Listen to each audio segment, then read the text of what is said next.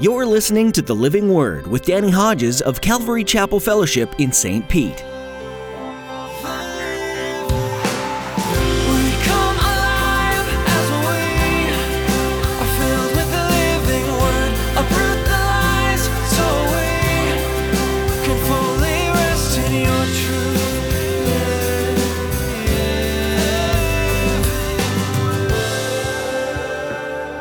God's in the business of restoring life and rebuilding what the enemy has destroyed. Satan's after every one of us, and he hates it. He hates it when we repent. He hates it when we receive Jesus as Lord and Savior. He hates it when we mature and we start to get involved. And listen, the faithfulness in the small things. It's somebody showing up and straightening up the chairs. It's the ushers coming and helping people. It's the children's workers ministering over here. It's all the little things that make the church the church. As Pastor Danny continues his teaching series through the book of Zechariah, he'll be challenging you to repent of any known sin in your life. God desires to forgive you, to heal you, to cleanse you, and to build you up even if you've chosen a life of sin. The Lord wants you to return from a bad direction you're going and to begin going down the right path. It's the devil that tries to convince you that it's too late to repent. The Holy Spirit is the voice that's drawing you with love to come back and be forgiven. Now here's Pastor Danny in the book of Zechariah chapter 1 as he continues his message, Zechariah part 1. To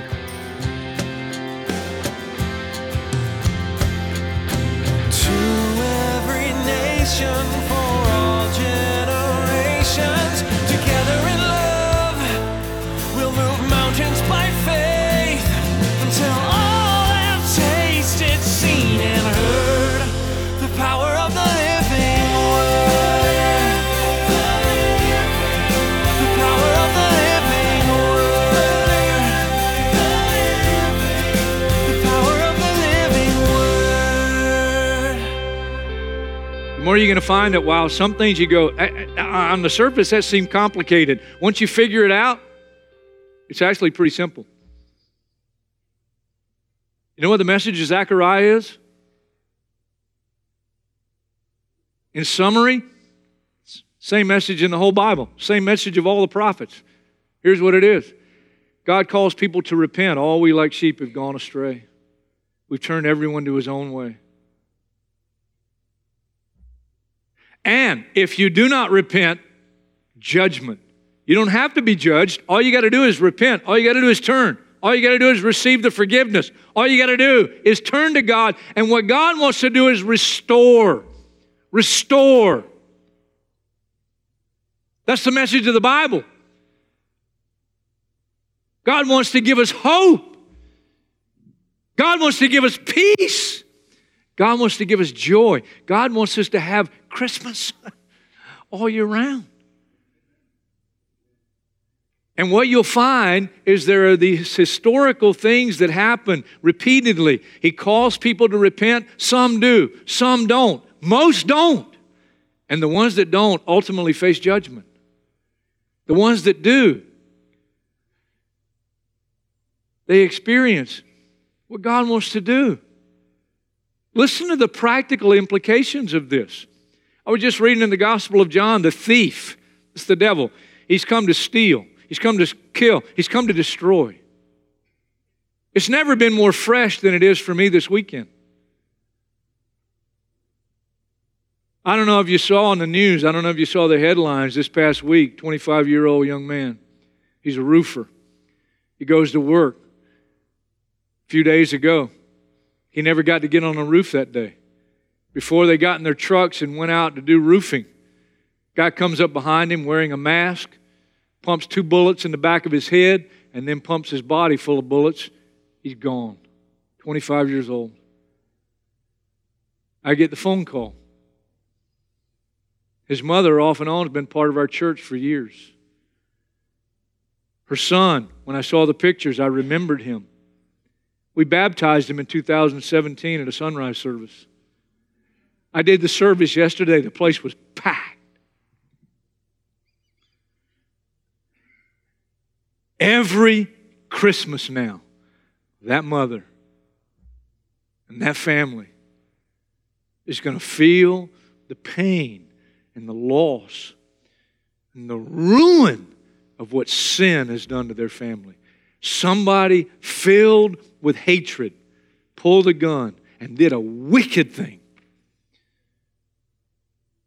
And hell is rejoicing. That's what hell loves.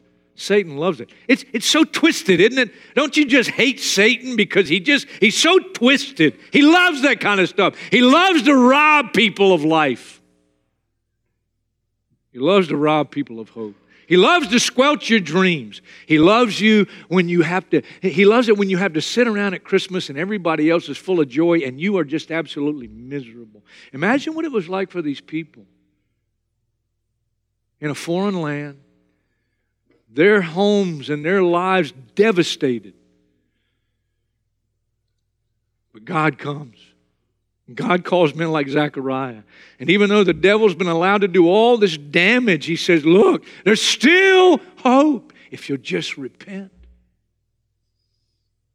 I got to stand yesterday at that funeral and unashamedly and clearly communicate that the only hope is in Jesus. And I prayed and I prayed and I still pray that some of those people heard deep in their heart that the tragedy wouldn't be in vain, that Jason wouldn't have died in vain, that they would face death and realize that though tragic it is, especially in that situation, there's hope. God's a God of hope in the midst of hopelessness. And He calls people and He says, if you'll just hear, if you'll just turn, I have something for you. I have life for you. I'll restore, I'll build, and I'll give you hope for the future that nobody else could give you. That's the message of the prophets. That's the message of Zechariah. And it has a historical meaning and a historical setting. But don't miss this. Throughout here, just like I've shown you this morning, in places like Zechariah, there's a double meaning. There's a double reference. There's a metaphor of something yet future. There's a call to repentance and there's an ultimate future final judgment, and you want to escape that. You want to escape that because it's coming. It's coming. Don't become like those people. Don't say, well, I'm okay and I got time. No, you may not. Jason thought he had time. Never expected to head out in eternity this past week. 25 years old. God's calling. And while there's time, repent. Because God, there's a king coming. He's the branch, and He's a priest, and is a king, and He is going to bring ultimate restoration.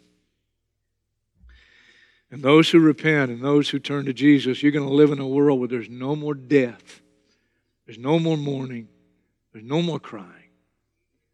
There's no more pain.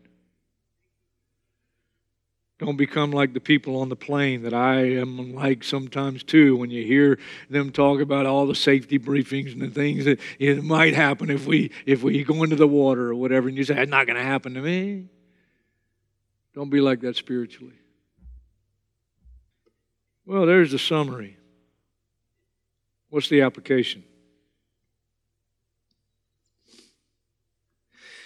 When you study these prophets, you read places like Ezra, and Ezra chapter 5 tells us that God raised up Zechariah, and one of his contemporaries was Haggai. That little 2-chapter book, prophetic book of Haggai. There were 3 phases in God allowing people to return from foreign lands, and they came back to the land of Israel, both north and south, and they began to rebuild what the enemy had destroyed. And it was quite a task. You read books like Nehemiah, and God called Nehemiah. He was an administrator, and he was gifted in being able to put people to work and put leaders to work and people under them. But it was a daunting task. It was a lot to do.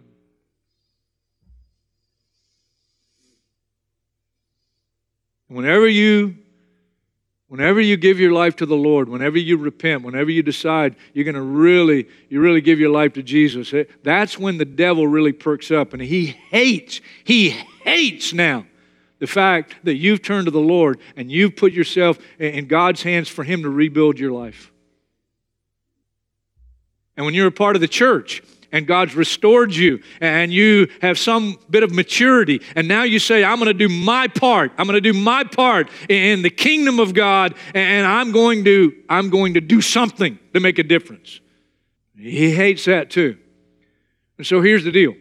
When God comes in and begins to do a work of restoring lives, I looked down last service, young lady, Lauren, she's in her 20s. I couldn't believe the first time she came to me months ago and shared her story with me. She was on the streets in Sarasota. She's blonde. I mean, you look at her and you go, she's just a lovely young woman. She was on the streets. She was addicted to drugs. Her life ruined. And she heard the call. And she responded and she repented and she received Jesus as the Lord and Savior. Now she's part of our church. She's in a facility now, a residence where she's getting help. And she came to me a few weeks ago and she said, when I get out, I need a mentor. I said, we'll get you one. And she's a prime example of somebody that God is restoring. And we have an opportunity to have a hand in her restoration so that she also becomes one now who will help others to be restored. But if you talk to her as I have off and on for the last few weeks, because she comes up every week and gives me a hug. And every week says, would you pray for me? And you better know the opposition. You better know when God's doing something to restore, Satan is doing everything he can to oppose. And what happened? And listen, it's just a very summary, but what happened was these guys came and they began to preach and people began to repent, and people that had already been moved to repent, they are beginning now to do things, and then Satan says, I'm going to stop that. And he comes and he opposes them. Haggai had to come along with Zechariah. And you know what happened? Because of the opposition, some people got their priorities messed up. Because the devil had so convinced them that, because of all that's going on, I can't do that, you know. And they started to just focus on their own lives and their own families. And they got their priorities messed up. And if I was ever to be a prophet and God said, I'll let you be one of my prophets, I'd choose Haggai. You know why? Haggai went and said, you guys have got your priorities messed up.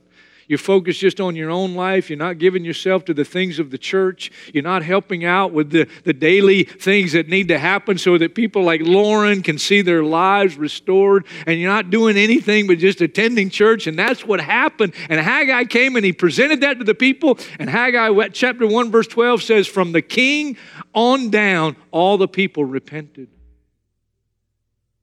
And they readjusted their priorities. And while they needed to be responsible for their own families, they then said, but we got to get back to the work. We got to get back to the work of the kingdom as well. I tell young couples, I'm happy for you.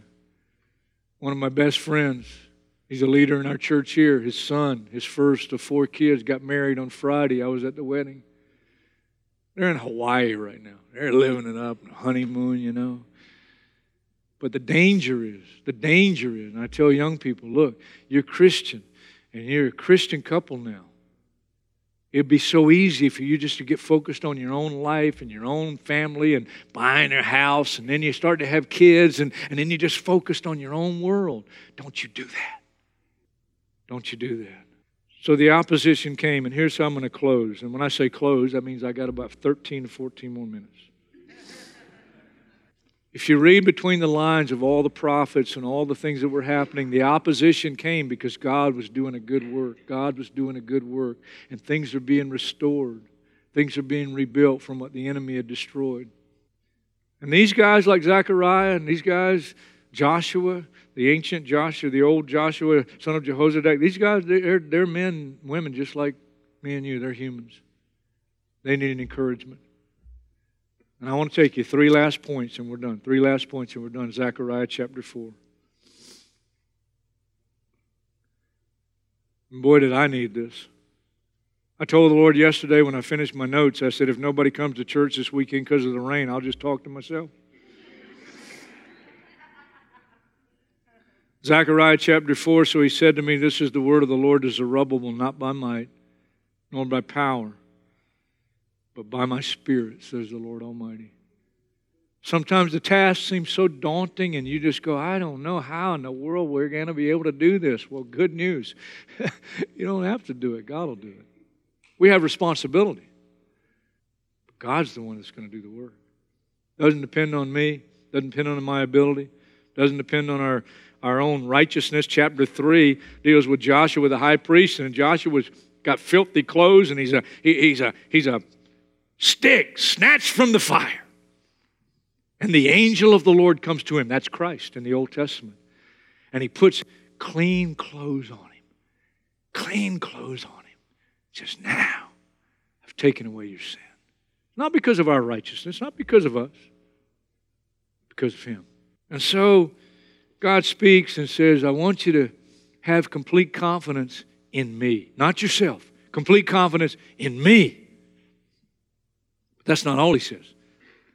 Then he says, verse 7, what are you, O mighty mountain? Before Zerubbabel, you'll become level ground. Zerubbabel is the governor. His name's an interesting meaning. It means confusion in Babylon. The idea is confusion in the world. But when you hear the voice of God, things become clear. Don't get all confused. It's clear. Keep your confidence in the Lord. Secondly, don't look at the mountain. Don't look at the challenge. Don't look at the obstacle. Keep your eyes on God who moves mountains. Peter, there in the midst of the storm, Jesus comes walking on the water in the storm. Take courage, it's me. Peter says, if it's you, let me come to you. Come on. He steps out of the boat and he walks on the water in the storm until he gets his eyes off of Jesus and onto the storm. Don't look at the mountain or the obstacle or whatever you're facing. Keep your focus on a God who moves mountains. I felt like my faith is so small. I'm 62 and a half. I want to grow. I went to Matthew where Jesus said, if you have faith as small as a mustard seed, you can say to this mountain, move from here to there, and it'll obey you. And I said, Lord, help me. Complete confidence in the Lord. Faith in a God who moves mountains. And then finally, chapter 4, Zechariah, verse 10. Who despises the day of small things? Men will rejoice when they see the plumb line in the hand of Zerubbabel. Again, we don't have time to go into detail, but when you read places like Ezra tells us when they begin to measure for the rebuilding and they would begin to lay the foundation, people came, old, young, middle-aged, and they saw the foundation being laid. And the younger people that had not seen the former temple, they began to rejoice and shout and go, yeah, it's going to be great, it's going to be glorious. But the older people who had seen the former temple, and they looked at this one and they go, it's never going to be like it was. Never going to be like it was in the old days. The old days are so much better, and it's never going to be like it was. And it says the emotion was so great, and some were shouting and filled with joy. Others were weeping, and it says you couldn't distinguish, thank God, between the weeping and the rejoicing. Complete confidence in the Lord. Faith in a God who moves mountains. And faithfulness in the small things. When you look and you go, it's never going to be like it was. Shut up. I said that to me, not to you. You ready for the finale? It's good. You awake? Absolutely. Go back to chapter 1. I'm almost done. Chapter 1. In the 8th month of the 2nd year of Darius, the word of the Lord came to the prophet Zechariah, son of Berechiah, the son of Iddo. What does that mean? Well, Zechariah means whom Jehovah remembers. Berechiah means Jehovah blesses. Iddo means the appointed time. You can't make this kind of stuff up. You put them together, and here's the opening message in the first verse. Jehovah remembers and blesses at the appointed time. Here's what the New Testament tells us. Let us not become weary in doing good. You need to hear this. For at the proper time you will reap a harvest if you do not give up. I went a little Pentecostal after I finished my notes. And if I was Pentecostal, here's how I might end it.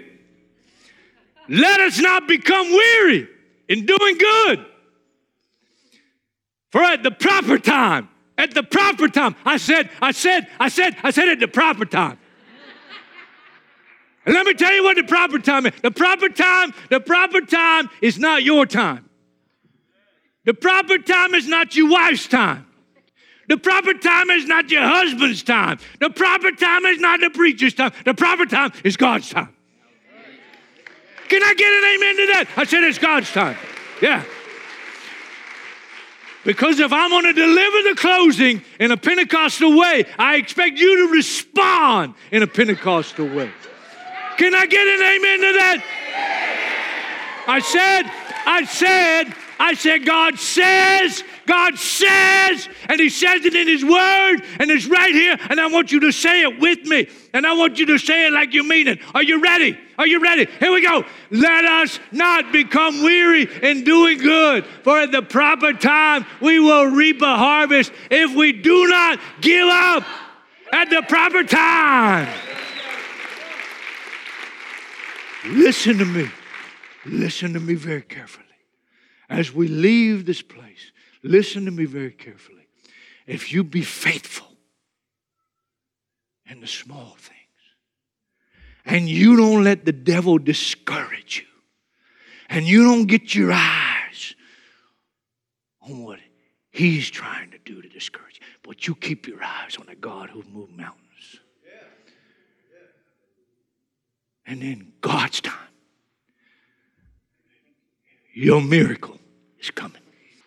Probably good I'm not Pentecostal, because if I had to do that 3 services every weekend, I'd be dead. God's in the business of restoring lives and rebuilding what the enemy has destroyed. Satan's after every one of us, and he hates it. He hates it when we repent. He hates it when we receive Jesus as Lord and Savior. He hates it when we mature and we start to get involved. And listen, the faithfulness in the small things. It's somebody showing up and straightening up the chairs. It's the ushers coming and helping people. It's the children's workers ministering over here. It's all the little things that make the church the church. Jump in somewhere. And jump in relationally, because part of the rebuilding process is in our relations to one another and us encouraging one another. You never know. You never know when a situation like that service I did yesterday, when the devil inspired somebody to take a gun and take somebody's life, and now it's just devastated a family. And it's the church's job, it's our job to come alongside and encourage one another, especially in those times. It's our job, even in the world, to tell them, look, as I got to do yesterday at that funeral, to tell them, look, there is hope. I know the pain is acute. I know the pain. It's terrible, but there's hope.